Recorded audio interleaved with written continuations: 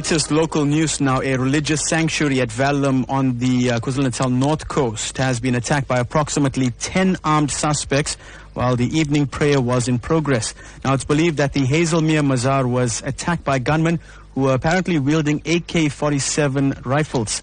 To tell us more, we're joined on the line now by Prem Balram from Reaction Unit South Africa. Prem, good morning and welcome to Newsbreak. Good morning. Can you discuss the circumstances surrounding this incident?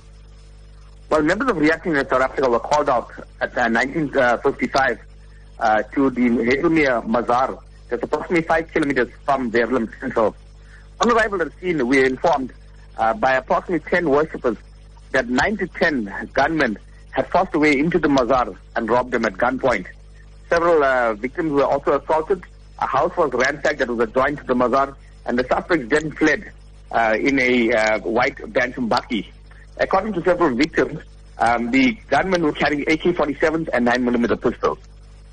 Prem, let me come in there with the question, because according to the witnesses, these suspects were actually robbed of their cash keys, or the suspects actually robbed the people of the cash keys and their mobile phones as well. But were any of these worshippers injured or harmed in the attacks? Well, there were no serious injuries, but they were assaulted with the butt of a gun. Firstly, a 14-year-old boy had a firearm stuffed into his mouth while his father was forced to open the gates and doors leading into the mosque. A second male was also assaulted with the butt of a gun and was forced to open a residential block that is attached to the mosque. Prem, you mentioned the firearms. AK47's were apparently used. And in your field of work, are you finding that these weapons are being used more often?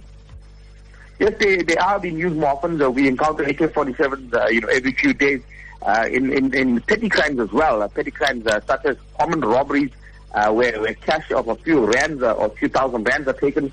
Suspects are using are coming heavily armed and attacking, victims that are not armed themselves.